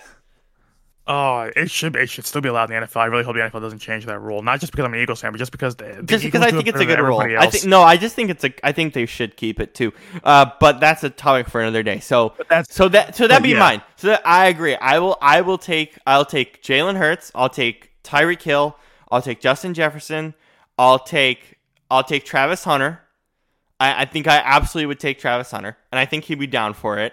And then I think you need, but I don't think. Okay, but you have to have at least one physical guy. And you know who my 5th guy is? Who's I think the best player in the flag football that we've seen in the Pro Bowl? My 5th guy is Jair Alexander. Interesting. I'm taking Jair Alexander. Welcome to my Olympic roster. Then I would like to have at least one slower guy because I need physicality. So because all the other guys will do their Jalen Hurts, bro. Jalen Hurts rolled it literally rolling out because you can't take off in flag football, but him rolling out from a guy that rushes him on a flag football blitz. Tyreek Hill, he's gonna be dropping dimes to Tyreek. Oh my god, it's a wet dream. We'll see. Jalen Hurts should have been dropping dimes to Justin Jefferson anyway, but that's another story for another day. Right, but wait, so your pick is your quarterback pick Hurts? Is yours the same as mine? Yeah, because as I was thinking about it, well, first of all, when you said top 5, my mind instantly went Jalen Hurts. But then in my head, I'm like, but I don't want to be that Eagles guy. Just puts all my Eagles in there. I don't. That's the only Eagle I'm putting in there. But you know what I'm saying. I talk about Jalen Hurts so much. But I think he's. But the thing is, he squats 600 pounds. He can definitely play corner if I need him to. He's definitely fast enough, and he'll throw dimes. I think he's the perfect fit. I agree with everything, except here's the thing, and I want my last guy has to be more physical than speed, and because the speed guys are obviously Justin Jefferson's not the world's fastest wide receiver, but he's still speedy. So Justin Jefferson and Tyreek Hill have that covered. They're the wide receiver guys / corners. Plus Travis Hunter plays both sides of the ball, so he does that fine. Are you taking Hunter too? Are you taking Hunter too? Is he the only college guy you're taking? Because he's the only guy that plays for both sides. So and he plays it well. So I think it's easy. So it fits. Coach Prime probably would not let him go. No, I think Coach Prime would let him go. Worldwide appeal for Colorado. That is true, but I mean, if Coach Prime was smart, he wouldn't want him to get hurt somewhere overseas. No, this is in LA. We're talking about 2028 in LA. Oh well, yeah, in LA, yeah, it makes sense then. And Colorado's not too far. But also, we're making this hypothetical as if everyone says yes and the coaches are fine with it, and the NFL says yes, which they should say yes to allowing NFL players to do this. I think. But my last guy, it might be a little bit surprising, but you work with me here. My last guy, and we saw him go back to cover the last basically play of the game on Sunday, and I said physical. I want Travis Kelce. You want that's not a terrible idea. I want Travis It's Kelce. not a terrible idea. It really is not. A, he catches everything, and B, he's super freaking physical. So you have a perfect blend. That team is a perfect blend of speed and physicality. Because Jalen Hurts does both, obviously. Tyreek Hill is your speed guy. Justin Jefferson kind of does both, but Justin Jefferson just catches everything. Justin Jefferson also, I think, is a good flag football corner. From what we've seen, I think he's a good flag football corner. And then you have Travis Hunter. That team, nobody's stopping that team. Nobody is stopping that damn team. Like, good freaking luck, rest of the world. Godspeed and good luck, because you're nuts. Like, you know how many times we are going to see Tyreek Hill throw up the deuces as he crosses the goal line? Oh my god, bro. Jalen Hurts' stat line. I know the games are a lot shorter, but Jalen Hurts' stat line, like, for all those guys, Jalen Hurts is gonna have like 15 touchdowns a game. It's sickening. It's so sickening. And again, we're talking about this as if this Olympics started tomorrow. So obviously our picks will probably change in 5 years' time. But still, I think it's a great game. And we'll play it with Shane, too. I want to see how Shane differs with it. So your 5 is who again? Well, we're basically the same for everything. Yeah. Except that I want Kelce and you want and I want Jair Alexander. So so ours is Travis Hunter, Tyreek Hill, Justin Jefferson, Jalen Hurts, and you said Kelce. I say Jair Alexander because I think Jair Alexander is actually a perfect flag football player from what I've seen. So there you go. Yeah. And speed does kill, but also you still, I mean, and flag football is more about speed because you're not tackling. That's why Tyreek Hill's like an automatic in, and he wants to do it anyway. So we're obviously picking Tyreek Hill. Yeah, but I just think to have just that well balanced, you do need that one physical guy, and that's what Travis Kelce is. Travis Kelce, just seeing him back there playing freaking corner. Can you imagine like a 5'6" cornerback in flag football just trying to cover his ass? That's another reason why. Like, he might not be. He's not the fastest, but you can't tell me that some slot corner from Croatia is gonna cover Travis Kelce. You are on crack if you think that. Like, there's no way. Oh my god, we'll do this game with Shane later in the week because I want to see what he says. It's so good. And then the other sports are obviously exciting too. I love all of them. I think all of them are excellent. Yeah, so that's gonna be so much fun. I cannot wait. They're having a meeting in the next couple of days to vote on it. I'm praying that all 8 get in. Oh, they'd be dumb not. And then I could see leaving a couple out, because no one's gonna. I don't think anybody's gonna watch. Like, not disrespect to the athletes that work hard for this, but I don't think in terms of viewership and stuff like that, no one's gonna watch like squash. No one's gonna watch cricket. I don't think. No, people are gonna. That's part of it. People will actually watch cricket internationally. So. Oh well, yeah. But I think for us, especially because it's in the States too, and that's where they're gonna target a lot of it. So, I don't think anybody's gonna care for squash or cricket. Lacrosse might would be lower, but flag football, baseball, and softball can definitely make waves. Yeah. So. Especially flag football and baseball. Do you realize we're actually gonna have content to talk about in the summer of that Olympics? Because we're gonna have to cover flag football. That's gonna be our thing. Oh my god! That's gonna be our thing. We're gonna be covering flag football. We have to write down our lineups because if at least some of them come true, I'm gonna be pissing myself. I'll keep it in mind. We can't tell. Well, I'm sure that Shane saw Tyreek Hill, so he'll put him in there. I think Tyreek Hill is an automatic add just because I think just from that, I think the idea is that he's your recruiter. He's your LeBron James recruiter. Yeah. So I think he has to be in all of our lineups, but everything else is up for grabs. If Shane knows that Tyreek Hill, I'm sure he does. Yeah. But let's say he does. Let's say he does know. Okay, then we're all agreeing on Tyreek Hill, obviously. Because I think I'll have Shane be like, you have to put Tyreek Hill in. Pick your other 4 guys. Yeah, pick your other 4. But if he doesn't know, let him pick the 5 anyway. And then just to see how different it is. Just to see. But I don't think. Anyway, we'll find out when we do the pod next. But I don't think Shane would take Tyreek Hill off his list anyway. Because Yeah, in yeah, flag football, Tyreek Hill's just a flipping cheat code. yeah. Like they call him the cheetah for a reason. That guy is fast as all hell. And Just imagine the fact that you don't have to tackle. He's just gonna bump it up even more. He's not gonna worry about a guy tackling his ass. If this guy is gonna get 2,000 yards this year and a crap ton of touchdowns from Tua, can you imagine in flag where he doesn't get contacted how many yards and TDs he could possibly put up, especially with Jalen Hurts throwing him the ball? Someone has to cover Justin Jefferson. Someone has to cover, well, on my end, Travis Kelce, and someone has to cover Travis Hunter. Oh, Jesus, forget it. It's that. Just give. I don't care. Give the U.S. the win in that category. It's over. It like medal.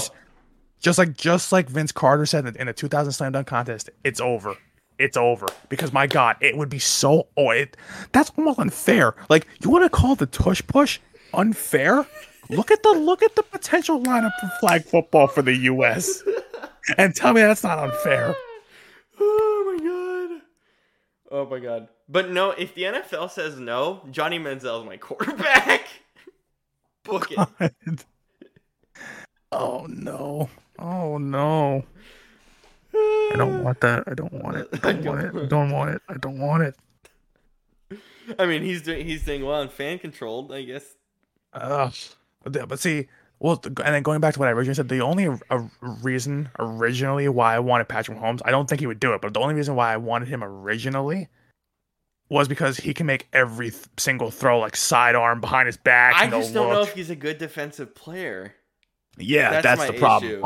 Offensively, he's obviously fine, phenomenal, but defensively, yeah, he's because I don't think, because to be honest, I don't think if they were to actually do this, they would just pick 5 players.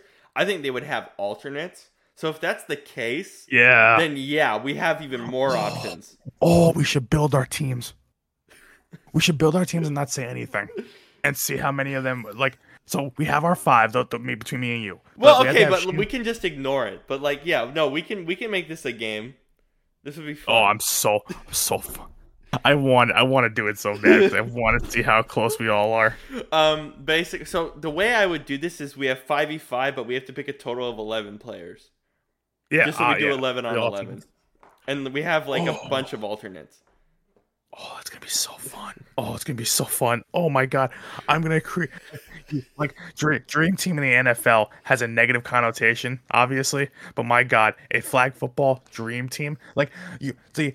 This is why for fantasy football, for anybody who plays, this is why you get excited for fantasy football. This is fantasy football on crack because this could be real life. This could actually be real life. NFL, so, make Shane, Brandon, and I the U.S. flag football committee and have us just debate this shit and give us the keys. We'll make the best team possible. Oh, I'm so ready. Oh my God, the amount of excitement flowing through my veins for a thing that might not even happen. Oh my God, I am so giddy. I'm not gonna sleep tonight because all I'm gonna be thinking about is 2028. What is the What is the U.S. flag football team gonna look like in the Olympics? Oh my God. And keep in mind, we have a bunch of years. So in 2028, we're gonna have other players come out of college that would be good. Whatever. We're gonna have like so many insane options. Oh my God. I cannot. Oh, I can't even form a coherent sentence. It is so much more than a wet dream. You have no idea. Oh my God. It would be amazing. It honestly might be better than sex. I cannot wait to create these teams. You have no idea. Oh my God, it's gonna be like a Madden team on steroids. But there's very like clear. It's also different because there's very clear rules. I'm gonna text this to Shane and say this is what we're doing on Sunday. I'm so excited. Sunday we have to create our USA Olympic flag football teams. We can pick college or pro, or pro, and the I'm gonna say and the Olympic Games start tomorrow. That's how we're doing this. Start tomorrow. I'm texting Shane as we're doing this. For Sunday's pod, we have to create our USA Olympic flag football teams. We can pick college or pro players. Olympic Games start tomorrow. 5v5. 5v5 games with 5 starters. And what's the math? So 11 minus 5 is what 6. again? 6. So 5 starters. Oh, don't tell me you couldn't do basic math there for a second. Dude, I can't. I don't care about math. 6. That's fair. 6 alternates. Love it. I'm gonna see what Shane says. What positions? Well, okay. So the wide receivers are corners. Wide receivers are corners.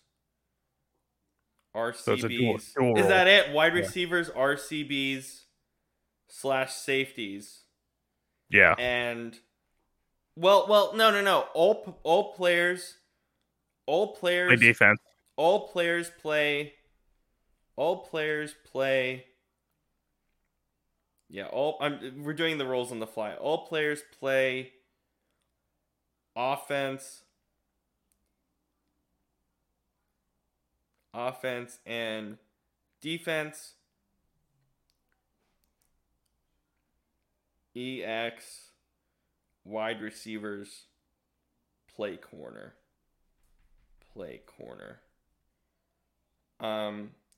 The only admissions is 2 players have to be on your team, Tyreek Hill and Travis Hunter. I think that's pretty fair. That's fair. Yeah. So then you have 9 more slots. Well, our 5 are filled in. Yeah, so you have 9 more slots. Yeah, he has 9 more. We have 6. Well, I might change mine, but we gave our 5, but we might change it because we have to. Yeah, it's true. Yeah, it's subject to change. This is preliminary. Yeah, so that's how we're doing this rule set. I can't wait to sit on it for almost a week. I'm gonna have so much fun with this. It's gonna be insane. Shane's like, huh? The only admissions is 2 players have to be on your team. He's like, huh? How do I explain it? Like, you can just tell him, like, well, because Tyreek Hill basically said he wants to do it, and he's going to be recruiting guys. Hill is your recruiter. Yeah, Hill is he came out. Yeah, he came out and said he wanted to do it. Basically, Hill is your LeBron. He is your recruiter. And then Travis Hunter, because Travis Hunter is the only player in America right now, recruiter. The only great player in America that plays both sides of the ball. And Travis Hunter actually plays both sides of the ball. Yeah, Hill is your LeBron, he is your recruiter, and Travis Hunter actually plays both sides of the ball. Let me see what Shane says. We'll change the rules as we go along if we need to. Yeah. Yeah, he's like, oh, yeah. So Hill has to be on your team because he's your LeBron, and then Travis Hunter because he actually plays both sides. And he probably will likely be available for 2028, so I guess we can do it that way. Yeah.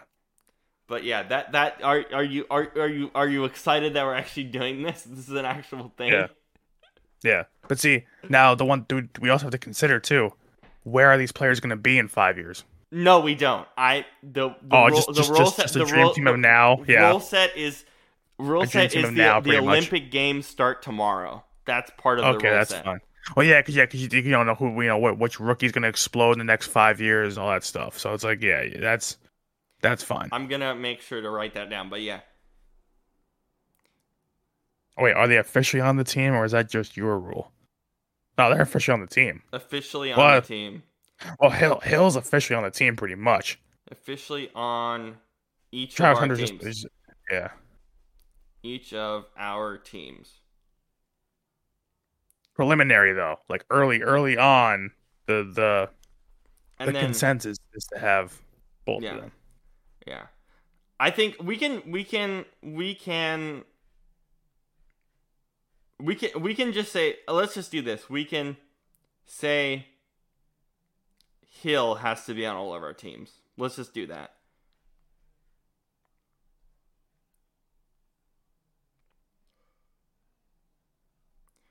We're doing this on the fly. This is a ridiculous podcast.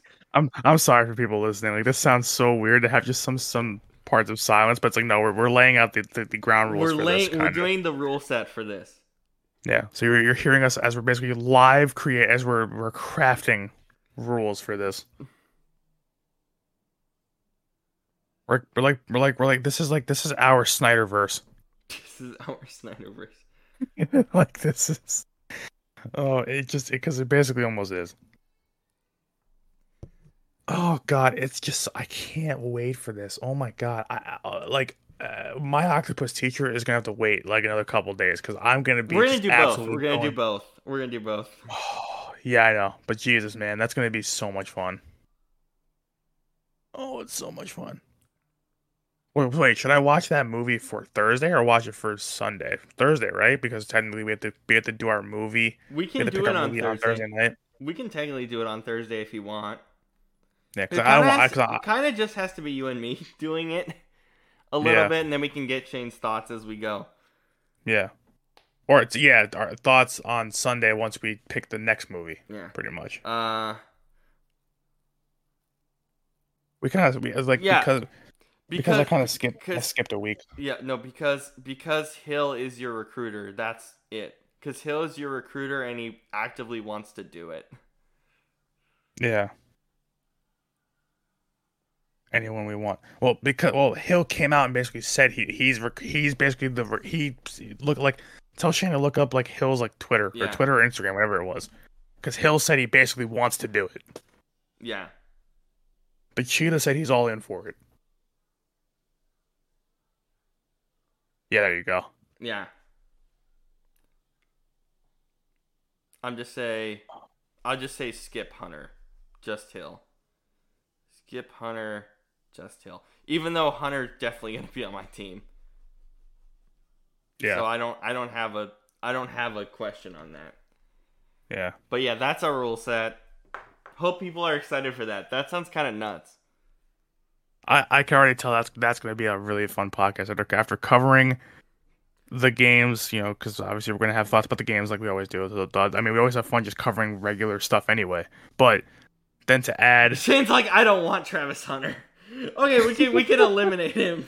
Lol. I don't want Well, see, no, he can eliminate him from his team. Then we have to think about what we're going to do with our teams. So, Yeah. and not gonna lie, I might still stick with him. So I'm gonna have to just see. I'm gonna have to really I sit think down with it. he's very clearly in for me. I don't want Travis Hunter. Lol. I said lol Yeah. fair. Yeah, for anybody listening, yeah, Shane just said to us, I mean, I was gonna pick Hill anyway, but not. Well, Yeah, but no, not. not Yeah, I Hunter. didn't want Travis Hunter. Okay, but what are the positions? QB, halfback, two receivers, center / tight end type. Basically, I like that. yeah. Yep. That's pretty much it. Yeah. Oh, I didn't even think about the running back. Holy shit! Because we didn't pick a running back. Oh, that's gonna be interesting. Then DB, LB, two corners Well, and a safety. Yeah. no. But they all, Well, no. they all have. So basically, well, But you- yeah. But all offensive players must play defense. Basically, is the thing. Yeah. All players must. Because that's how it works in real flag football. Yeah. Must play offense and defense. Yeah. Though. That's the thing. bit- All players yeah, like- must play offense and defense though. Yeah. Because That's you need how it works in real life. because your two wide receivers Yeah, are gonna yes, I play know. corner. Yeah, your two receivers are gonna play corner. Yeah, so he's like QB, halfback, two wide receivers, a center / tight end type, then defensive line, linebacker. But what are the positions on each side of the ball? Oh, so I think he's saying like, oh, what does your wide receiver play on the flip side? Your wide receiver So- plays corner. Wide Yeah, receiver plays corner. because Does the halfback like who? So then the halfback plays like your halfback would linebacker. almost make it. Yeah, your halfback would be basically like your linebacker. So halfback plays linebacker, and then tight end plays D line, I guess. But remember, you also don't have to pick all offensive players either. You can pick somebody. That's what I'm saying. You can pick somebody. Yeah. Wide receiver CB. Like they have to mirror each other. So it's like, let's say you pick Jesse Bates as a safety, he could play on your offense as a wide receiver, or something like that. But where does so, the like, QB play? QB. Your QB would probably be your extras. You'd probably be your safety, your second safety. Let's just say that. So QB is your safety. So wide receiver corner, wide receiver is your corner, halfback's your linebacker, tight end is your defensive line, and your quarterback is your safety. Your halfback is, or actually well, it's tough because your halfback, well, you have to be able to rush the passer after a certain amount of counts, right? After a certain amount of beats, obviously, like the 7 Mississippi thing. I'll just say for example. Like that. Like for example. Yeah. Yeah. I'm just gonna tell him we're still on the pod. We're still on the pod doing this currently, so he might hop in, but yeah. Yeah. Okay, got it. Yeah. So, but does he have it though? I think he's got it. So that's kind of how we're gonna do this. We'll explain the rules more in depth on Sunday, but we literally spent half an hour just. This is us giving you behind the scenes of how we plan a show, basically. Yeah. How we plan a topic. Yeah, basically, we got 8 hours. Oh wow. Yeah. Over there, 8 hours from now would be what? 5, 6, yeah. 5. Oh my god. Yeah, has a film. Shane, our boy has a film shoot. Anyway, it's 1:30. It's 1:30 my time. So if I had to wake up at 5 o'clock, I wouldn't lose my mind. I wouldn't. All right. Well, that's our. So basically, you guys got us talking about NFL, and for a post-credit scene, you got to see us do a live show plan for the weekend. Basically, yeah. Yeah. So there we go. Are you? I assume you're continuing to be very excited about this topic. My heart and my ears and my eyes light up when I hear like we're gonna talk about flag football for the Olympics, because my God, I've wanted it. Like I remember I've wanted it for years. I think they had like rumblings before. They're like, oh, maybe we should put like a football thing together for the Olympics. Like I remember hearing something like that, and I was like, I want it desperately. So the fact now that it could potentially become a real thing, depending on what they feel like and what they vote and all that stuff, but just for fun, just be able for us to create fantasy football teams for a real life thing that could happen is so much fun. It's so much fun. I'm gonna finish this show with the best tweet of the night. Lewis Riddick said, "Execute your profession with the effort that Max Crosby executes his, and you'll be all right." Facts. Actual facts. And I hope we executed this pod great for you guys as well. Thank you for joining me, Brandon. This was a lot of fun. And I guess we'll see you on Thursday or Friday. Yeah, I know I'll be here. Hopefully the rest of you all will tune in too. So it's a lot of fun, as always. Double upload once again. That's going to be fun for all you listening to listen to both of our rants from the week. But we'll see you all on Thursday or Friday. Have a great night, everybody. Yep, take care, everyone.